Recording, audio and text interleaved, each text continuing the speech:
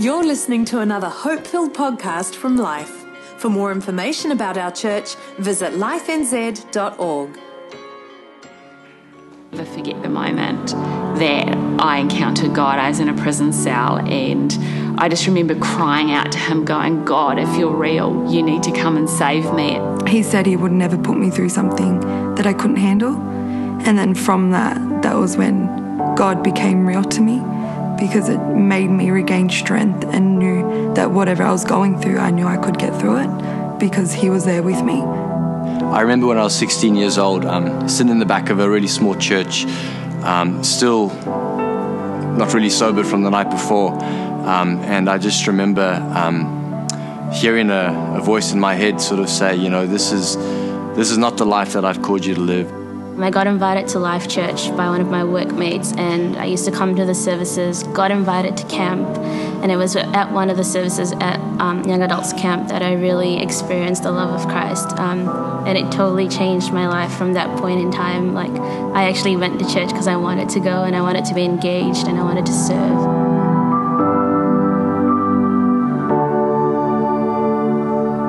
You know, it's so great to be connecting with every campus today, and up at Melbourne, of course, we love you guys and praying for you. In fact, here in New Zealand, we've almost been washed out, but I trust the weather's been better in Melbourne and, of course, down south and up at north.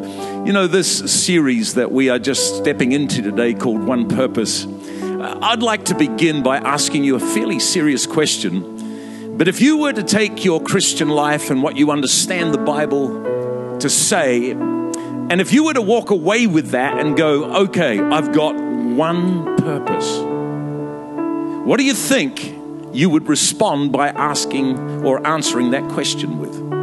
What would be the number one priority in the heart of the Father for you? One purpose. This is a year for us at Life, which is a year of more. We feel like God has given that to us as a theme. And you know, I began by sharing how that for more, all of us need to master our own mountain. And we've looked at the fact that one of the keys is to ensure you've got the right things in your backpack, that you're not carrying the residue of something that's gone on before. You learn what it is to climb with the right kind of able partners. But here's another question. Why are you climbing the mountain?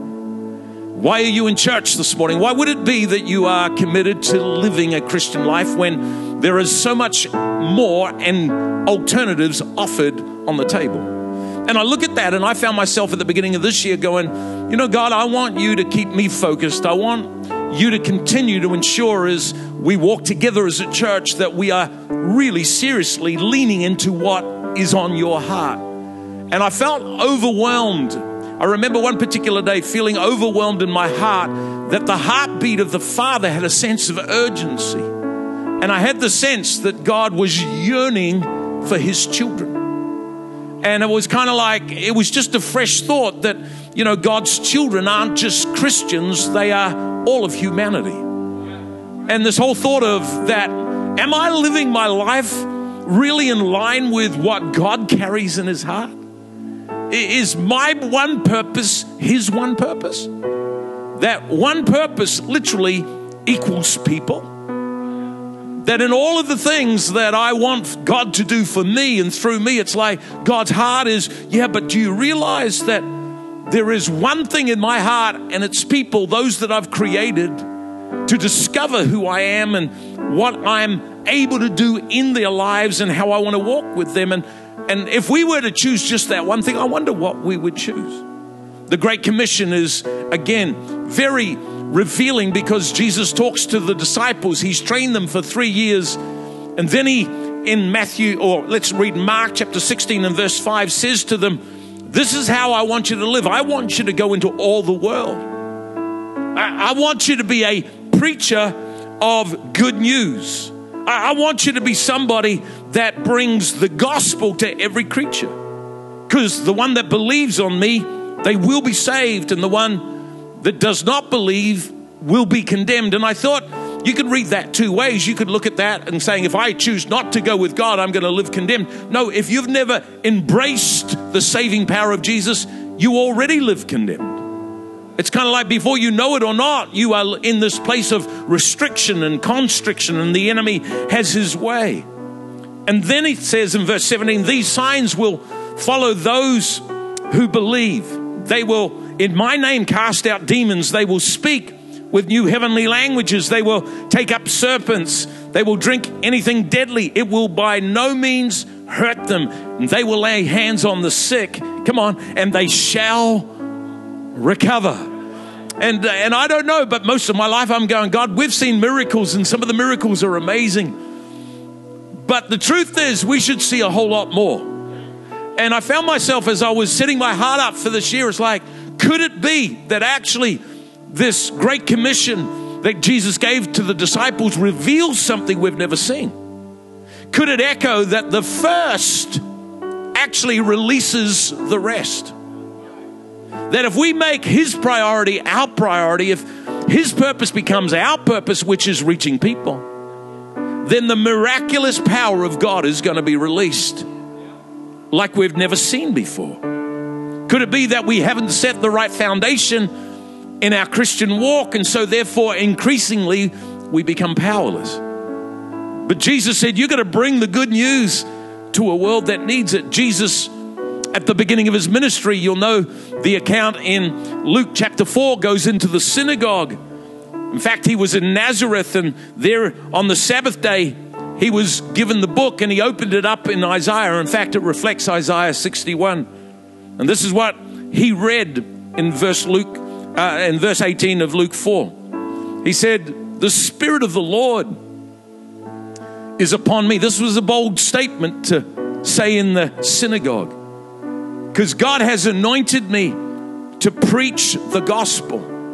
Come on, whether we're in Melbourne, South, North, here in Central, wherever we find ourselves, the Spirit of the Lord has anointed me not to feel goosebumps, not just to get a fix to help me through another day, but he's anointed me, what? To become a declaration of the gospel.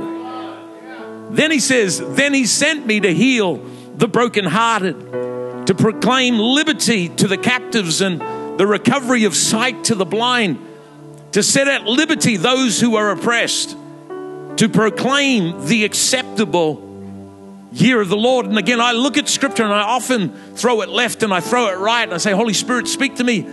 I wonder if sometimes even our oppression as Christians, as followers of Christ, is because we've forgot the first thing.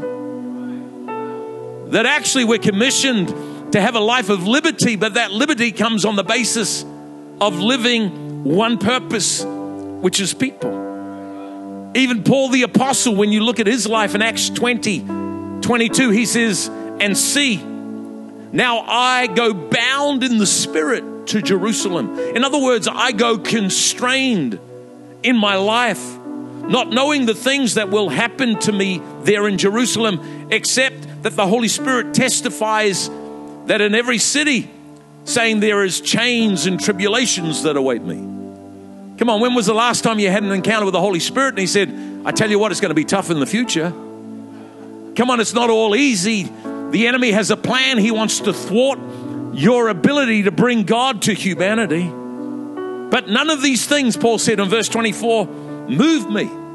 In fact, I'm somebody that no longer counts my life dear for myself, so that I may finish my race with joy and the ministry which I've received from the Lord Jesus, to testify to the gospel of the grace of God. In other words, my ministry is not that, I'm wired this way or wired that way, but I am somebody that testifies. Wherever I go, I'm a reflection, I'm a loud hailer of the gospel of the grace of the Lord Jesus Christ. He understood that opposition was par for the course, and he understood this thought that we are the window. You and I are the window through which people see. It's kind of like, and I feel like the stirring in the heart that 2017 needs to be a year in all of those that are a part of life where we begin to realize, I wake up in the morning, how do you feel? Well, I'm the window through which people get to see. Jesus began by saying, I'm here to preach the gospel to the poor. Disciples go into all the world. Come on, and bring the gospel. Hey, Paul, I'm constrained by being an echo of the gospel. The character, the heart of Paul is simply amazing. As we read in verse 23, chains and tribulations await me. I know to live this kind of life, it won't be easy. But they don't move me. They don't really impact me. Could I encourage everybody, maybe this is a word in season. You're going through a tough time. Why don't you take the stance of Paul? It may be tough right now, but there's something far bigger going on. Come on, God is at work and God has saved me, and I have an antidote to sin living on the inside of me. I'm a window to my world. In fact, I don't even count my life dear to myself. And I think the first thought that Paul literally was underscoring is my life exists for more than me. Come on, my life exists for more than self. So what did I get out of it? Well, it's not about what I got out of it. It's about what I carry out of it. It's not about where am I at right now. It's kind of, no, it's more than me. It's more than a world of my and me and I. It's about the fact that I've been born again and I'm saved. You know, freedom literally is found within the boundaries of divine purpose. It's kind of like, let this not be another preach this morning. Come on, every campus, I want to speak hard. It's kind of like, you want freedom, you want to move past the sense of oppression and restriction, and like, God, there's just so much attack. You can live above that when you begin to unlock one purpose, which is people, and the fact that my freedom is found when I'm committing my life to live the way that God wants me to live, that I'm here to establish the Master's mission. Verse 24, so that I may finish my race with joy. You know, not only did Paul realize that his life existed for more than self, he realized that his focus was to finish his race. It's kind of like, yeah, it's tough whenever you enter into a race, particularly if you're competitive. You should see some of the team that work at Life. Extremely competitive, need that spirit cast out of them, some of them. But it's like, you know, it's like, I'm going to finish my race. It is a life of much complexity. And there is a cost to completion. But let's be like Paul. It's kind of like, I'm going to just keep running. Often people say, well, how do you keep going? You just keep going. Just make a decision. It's not over yet, so therefore we're going to keep at it. And we do have competitors. There are things in the race. There are distractions that want to cause us to drift off the one purpose. And I'm just saying again, you know, I think we're going to come back to the heart of the Father. I think we're going to come back and go, you know what? This is about the difference we can make in people. It's not actually about me and my and I. It's about me running this race with a sense of purpose. He went on in verse 24, the ministry which I received from the Lord Jesus is to testify to the gospel of the grace of my God. And really, my purpose is to testify, is to let people know how large, how wonderful, how freeing the gospel of the grace is. You know, he was called, he understood to be a witness. You go to the legal system, the witness box is a very powerful thing, because in the witness box is where you establish truth. A lot of times as Christians, we think we've got to be profound evangelists. No, all we need to do is be a witness. You say, well, what's being a witness? Just tell people about the grace of God that's working in your life.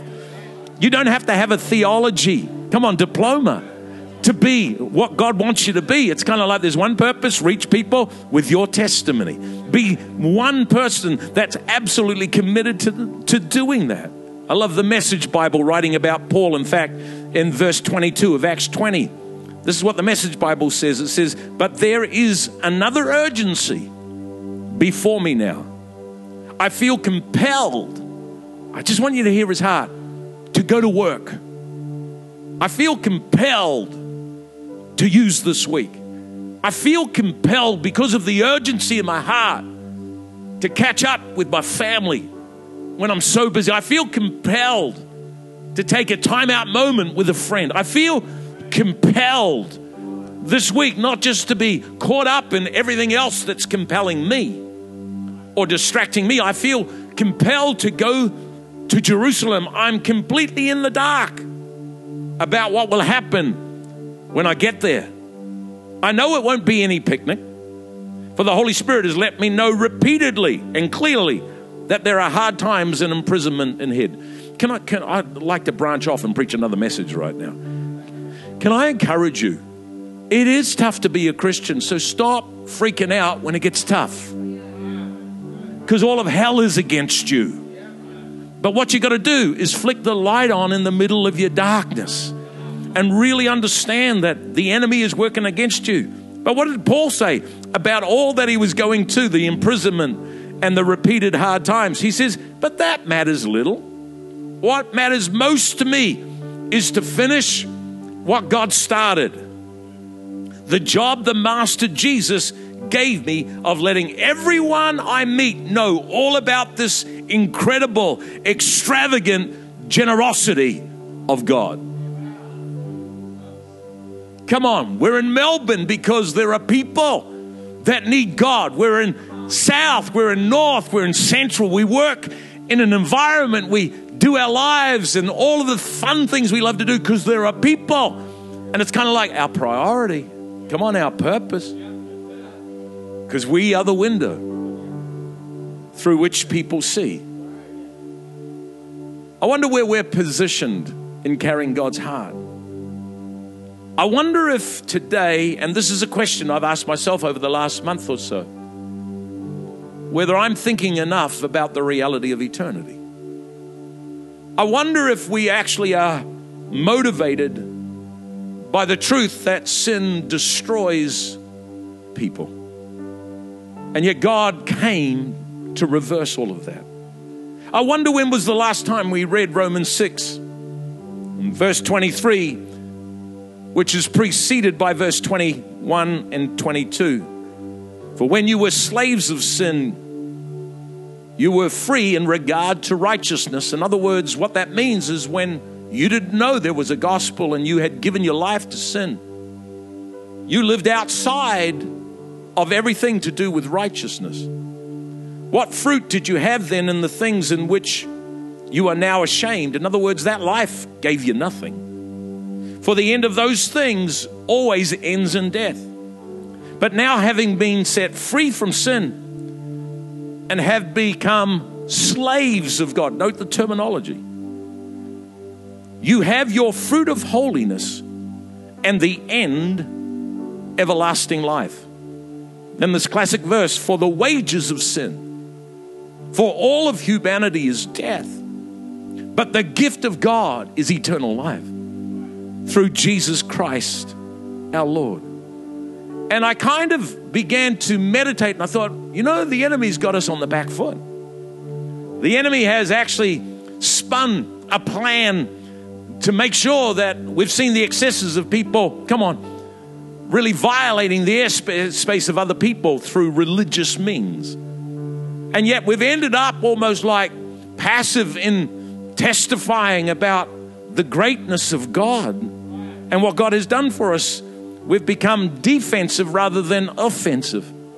And I think really sometimes it's because we fear men. We fear their response. We're not sure what to say. And let me just say, we in the series want to talk about how do we construct, a powerful pathway where people can discover God. Maybe we've been subject to previous reactions or extremes.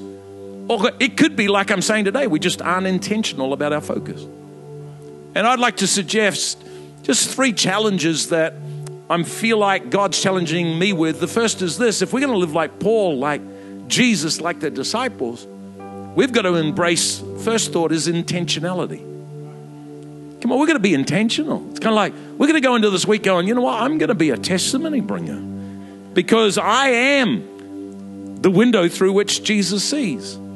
Last weekend, we were sharing, Marie and I were in Adelaide speaking at a church and did a leaders weekend as well. And on the late afternoon after the Saturday Leaders Day, we went for a walk down one of the malls of Adelaide. People everywhere because it was a big time of celebration in Adelaide. They have the month of March, which so much happens. And sure enough, we bumped in. I heard the familiar sound of some Hare Krishna people halfway up the mall.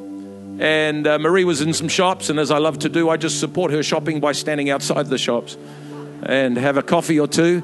And I just stood next to these 3 young people, Hare Krishna people, again, going up to people with their books and playing their music. And again, they give a book, and then after a moment or two, they'd ask for a donation. And I saw numbers of people, again, literally stop what they'd come out to do to listen to what was being brought to them. One lady I saw come, and she was kind of fairly impacted, it seemed, by what they were saying, and ended up sitting on the ground for over half an hour. And I just looked at that again because I have some questions about some of the street kind of witnessing we've done in the past. Like somebody standing with a placard saying you're going to hell if you don't get saved. I don't think that's the way of the gospel. Having said that, I wonder sometimes whether we've lost our intentionality. I wonder if actually other people are more committed than we are at times. And the challenge is Romans 10 verse 14. How will my children, wherever they find themselves, call on him who have not believed? And how will they believe in him who have never heard? How shall they hear without a preacher? And how shall one preach unless they're sent? It is written, how beautiful are the feet of those who preach the gospel of peace, who bring glad tidings, come on, of good things. I think there's a hint. We're not here, come on, to bring judgment.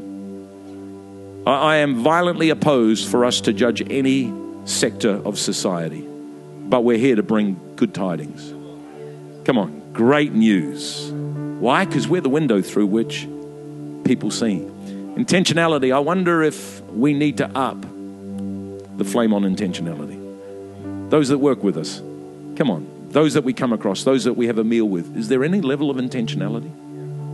Because how will they hear if somebody doesn't testify? Intentionality, the second thing is awareness. I think sometimes we negate the power of the Holy Spirit because we don't invite him to help us. It's kind of like he's not just there to teach us the language, which is a heavenly language. He's there to direct us to the people. And I just believe that if we actually were looking beyond ourselves, if we became intentional and then said, Holy Spirit, make me aware as to who is ready, who is crying out, who needs to find an answer, something would begin to shift. Years ago, I talked about a guy that, when we lived in Sydney, was the owner of a panel beating place. I don't know how many hundreds of times we walked past that place, but I've got an interest in practical things, so I would kind of linger as I walked past, and over a period of time I realized who was the boss. And it just so happened after, I don't know, maybe 100 times passing that shop, he was standing at the entrance. So I just stopped and I said, hi, I see you got a great place happening here, and I've always been interested in panel beating. I've never done it. And he was sort of taken back that I stopped just to talk and ask the question. And he seemed a relatively nice guy. His name was Ken. Found out he was the owner. Long story short, he invited me the next time I walked by just to come in and have a look around. And then we sat and we had a coffee. And before we knew it, we were having deep, long conversations. After a number of times, I had the privilege of leading him to Christ. For him only to say, you don't realize how bad I've been. I said, well, you don't need to tell me everything you've done. He said, no, I've been really bad. And I had to, again, through my testimony and through the word, explain to him it doesn't matter where you've been. The answer is good news. And you can't do good outside of the things of God anyway. So what a great thing. He started coming to church with us. But I'll never forget one day when he said to me, he said, Paul, I got a question I got to ask you. I said, what's that? He said, why didn't somebody tell me earlier?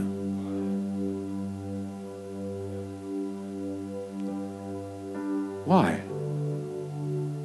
I didn't know how to answer that. I would say today, well, you got to realize how busy we are, mate. You don't believe what's happening at work. Did you realize you're not at work to make money primarily? Do I realize I'm not there filling up the car to get gas primarily? There's one purpose.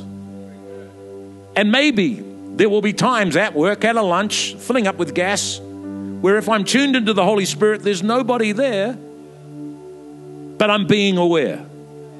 Come on, I'm being intentional, and then I'm being aware and saying, God, let's go. You know, if you want to get good at fishing, you need to know where the fish are. There are two things if you want to be a great fishing person. One is you fish with bait, you bring the fish to you. The second thing is you go to where the fish are. If you don't do one or other of those, you'll catch nothing. And that's what the church does all the time. We aren't attractive. Come on. Or we're not prepared to take the time with intentionality and with understanding that there's somebody there. Marie was sharing with me this week, just reminding me, she's 19, she's 18, I think, 18 or 19. Her life's a mess. She's been abused. She's been on drugs. She's been through, you know, a very, very sad upbringing. Her brother rings her and says, she lives in Melbourne at the time. Her brother's in Sydney. He's married, and invites her to come for the weekend. Obviously, he understands where she's at and all that she's going through. She said she got off the plane and the brother said, oh, by the way, I forgot to tell you, but we've got a camp this weekend. And Marie says, well, what sort of camp? Oh, you'll enjoy it. It's just this church that we've been going to. Come along to the camp. She was quite upset, to put it mildly. But somebody stood and said, would you come? It was that camp that she gave her life to Christ. Because somebody, despite what she thought she knew the Holy Spirit was saying, it's time. It's time. See, if we don't open who we are, if we don't allow the enemy to make us aware. I'm pretty old now. I remember when cars used to have aerials that you could see. I had a Datsun 1200 that had one of those electronic aerials that I put in, but it looked way uncool if you had it all the way up. But sometimes you would go into the country where the reception back then was not very good, and you had to extend the aerial all the way up, even though it didn't look uncool. I kind of get the feeling that God is saying to us, would you go into this week with your aerial up? So in the darkness, you could hear from me, that's the one. Even if they don't seem like they're ready, that's the one. I know what's going on in their lives. Come on. Intentionality. Acceptance. What a challenge. Awareness. The third one is acceptance. For me, this is a fairly big one that, come on, all around us in our worlds, and again, this relates to all of us at Life, is we've got to learn to accept people that are very different to us. People that are doing things that we would see sometimes as vile or so wrong. And I've discovered the Holy Spirit needs something to use. One of the greatest things we can bring first up is our acceptance of other individuals. By accepting where they're at is not condoning the decisions they're making. It's deeper than that. Did you know that God first loved you before you responded to Him? And it's kind of like, I want to come to this place of I've got to be more intentional. I want to be more aware, allow the Holy Spirit, but I also have got to up the acceptance in my life, because that acceptance, see, that one purpose, which is people, comes out of these three things: the intentionality, the awareness, and the acceptance. And the whole thought that we are the window through which Jesus, is displayed. That's the way that God reaches others. People see because of the window that we are. I'm not sure if you ever understood this, but how many have heard of Mahatma Gandhi? You know, I was reading about his life. He is arguably one of the most respected leaders of modern history. He's a Hindu, and Gandhi, they are very clear, and he made it very clear.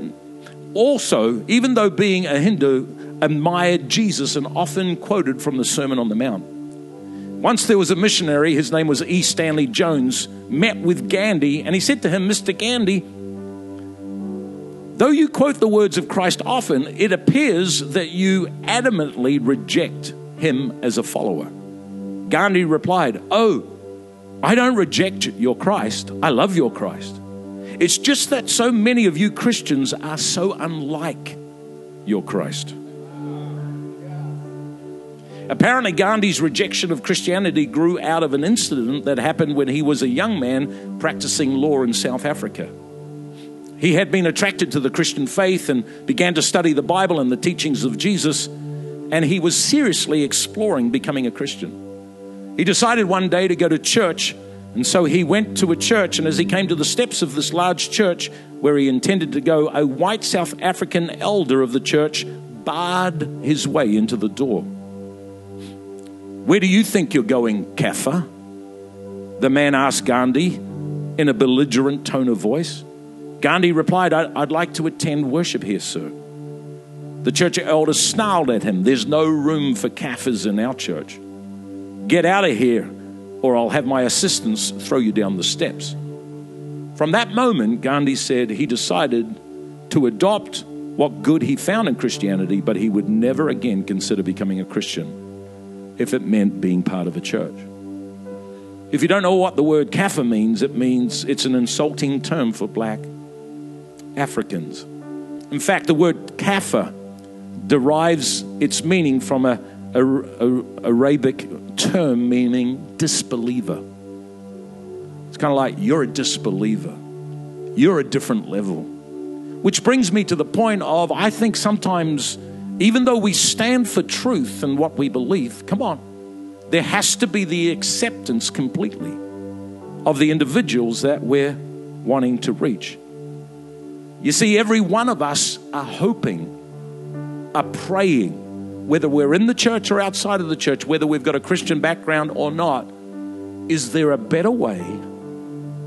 Is there someone who would reach out and accept me? Let's have a look at the screen.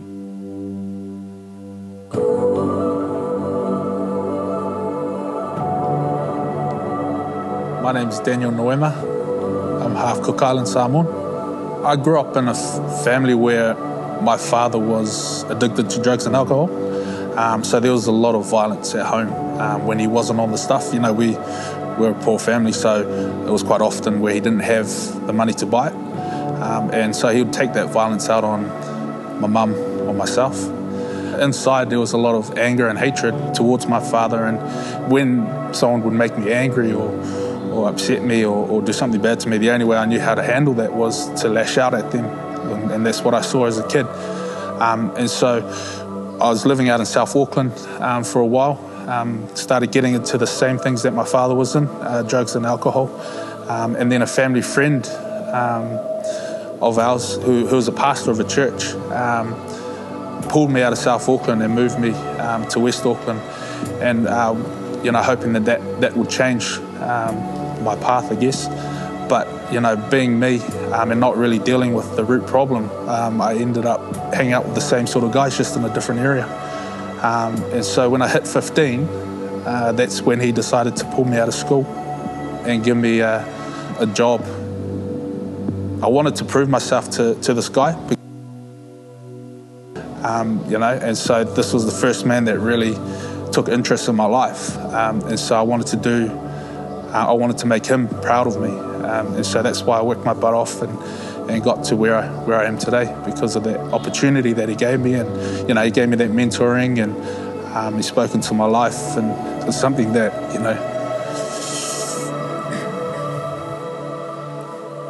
that I always cherish, because it shows that someone actually cared about me. I wonder how many Daniels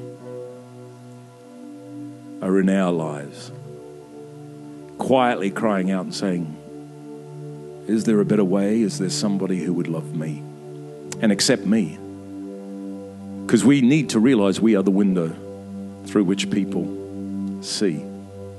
And our acceptance of those that are far from God would change everything. I found myself going, God, I want people in my world that a lot of people in our church would turn their head at, so that I could learn things about your heart and how this unconditional acceptance really works and really means. That you would actually meet us where we need to be. You may have heard this illustration, but I think it describes it well. There was a pet owner that decided to erect a sign outside of his pet shop that said puppies for sale, knowing that it would attract small children. And sure enough, a little boy appeared under the store owner's sign. And he said to the owner, how much are the puppies that are for sale? He said, anywhere between $30 and $50. And the little boy reached into his pocket and pulled out all of his change and said, but sir, I've only got $2.37. But could I at least have a look at them? And the store owner smiled and whistled, and out came from the kennel all these little puppies, these little furry balls of fluff. Yet one of the puppies lagged well behind. And immediately the little boy singled out the lagging, limping puppy and said, what's wrong with that little dog? And the store owner explained that the vet had examined the puppy and discovered that this little puppy had no hip socket in one side. It would always limp, it would always be lame. And yet the little boy seemed to get really excited. That's the little puppy I want to buy. The store owner said, no, that's not the puppy that you want to buy. I'll just give him to you. To which the little boy got visibly upset, and he looked straight into the store owner's eyes saying, I don't want you to give him to me. That little puppy is worth as much as all the other dogs, all the other puppies, and I'm willing to pay full price. What say I give you my $2.37, and then every week I'll pay you 50 cents. But the store owner responded, you really don't want to buy this little dog. He's never going to be able to jump. He's never going to be able to play with you like the other puppies could. To this little boy reached down, rolled up the leg of his pants to reveal a badly twisted, crippled left leg supported by a metal brace. He looked up at the owner and said, well, I don't seem to run well myself, and this little puppy will need somebody who understands him. And I thought, God, that's where we're going as a church. We want to be there, come on, for the crippled, the broken. In fact, that's what Jesus said, I come to bring a gospel to the poor. I'm not going to waste my time trying to convince people, but I'm going to be there to accept those that don't find acceptance anywhere else. And those three things, one purpose is about people. It's about us living with intentionality, awareness, and acceptance. Let's have a look at how Daniel's life turned out. My wife and I started up a trust, a youth trust called Generation Ignite. And at a young age, probably around about 17, 18, I wanted to help kids that were going through the same situation that I did. We run a community youth group on a Friday nights, and a lot of the kids that come are kids that we've just met on the street, for the first time, and we really want to connect with them and then inspire them and equip them. I knew in my heart I had to amend the relationship between my father and I. And it was hard because, of what he'd done. I hadn't seen him for a few years, and I knocked on the door and I sat down and we spoke for a while, and I told him I forgave him. And that hatred that I had for him isn't there anymore. When I look back, that whole picture in front of me was just a blur. But now that I'm closer to where God wants me to be, it's becoming more, more real. I guess more easier to see the path that He's taking me down. So cool, huh? Come on, let's stand to our feet.